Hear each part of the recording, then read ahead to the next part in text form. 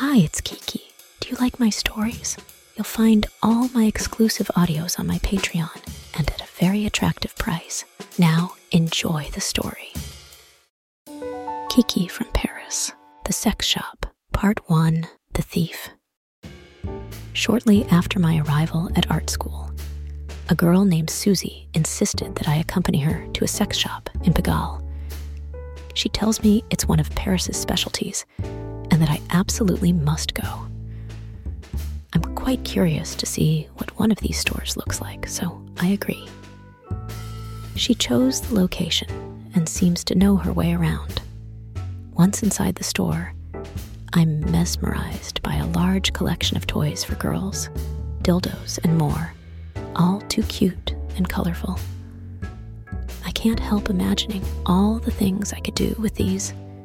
She urges me to ask the sales assistant questions while she wanders around the other sections. The sales assistant is quite fat and sweaty, and I'm a bit shy when I approach him. However, he's very kind and offers to let me hold the different sex toys. I handle them to feel the texture, and he tells me not to hesitate to put them in my mouth to get a better idea. I feel very embarrassed in front of this man, but I don't want him to think I'm a nun, so I try. Looking him in the eye, I introduce the different cocks one by one. Some are very big, and I'm having trouble getting them into my mouth. I imagine the effect it would have on my pussy, and immediately I feel wet. I think I'm having an effect on the salesman as he places his hand on his cock and discreetly massages. When he suggests I go into a cabin to try it out, I'm so excited I accept. He takes me to the back of the store, where there are several cabins. They're just closed by curtains, and I can see garbage cans full of paper towels and condoms. What can people be doing in these booths? Anyway, I quickly close the curtain and take off my panties while the salesman waits outside. I quickly start to insert one of the dildos. It's small and the sensation is very pleasant. I caress my clit as I open my legs wide. The salesman stands behind and asks me what I think. I stammer a few words as he hands me another cock through the curtain. This one's much bigger, but I'm so wet that it fits in without any problem. I continue the back and forth and start to make little cries of pleasure. The salesman realizes this, and when he opens the curtain wide to hand me the last dildo, I have no shame and thank him. I change and take it in with more difficulty. He then comes closer and helps me get it into my pussy while I masturbate without any shame. As he pushes the dildo all the way in, he pulls out his cock and masturbates. It's too exciting for me, and I come hard.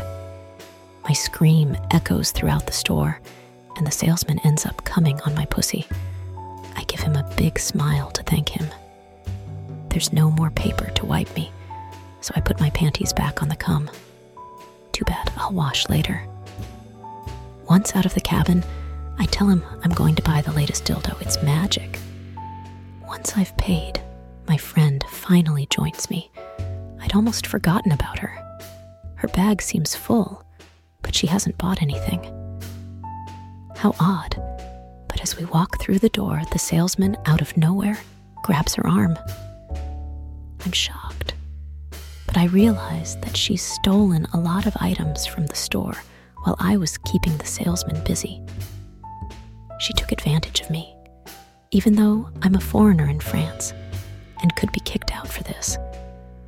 I'm very angry with her, and the salesman takes us to the back of the store. Susie seems offended at being caught and says nothing.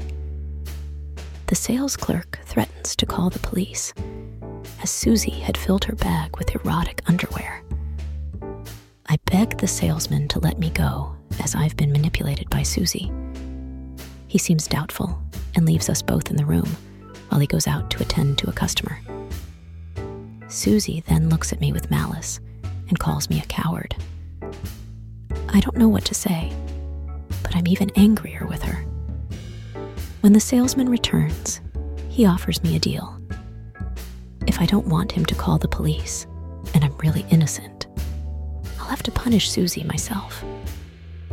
I don't quite understand what he means by that, but I'm so afraid of the police that I agree. Susie, in turn, is shocked by the turn of events. The salesman separates me from Susie and gives me some underwear to wear. If I'm obedient, I can leave with them. I find myself in the cabin and put on the only clothes he'll allow me to wear. These are stockings with suspender straps and a very sexy corset that shows off my breasts. My pussy is out in the open, as are my nipples. Looking in the mirror, I find myself totally indecent and erotic. After a long wait, I meet Susie in one of the mirror-filled back rooms of the store. Susie is installed on a sort of medieval torture device. In the center, her head and hands are fixed through a wooden plate, and only her completely naked body stands out. Her legs are spread, and her buttocks and sex are completely exposed. The salesman then gives me a whip and disappears, slapping my bottom. What does he want me to do?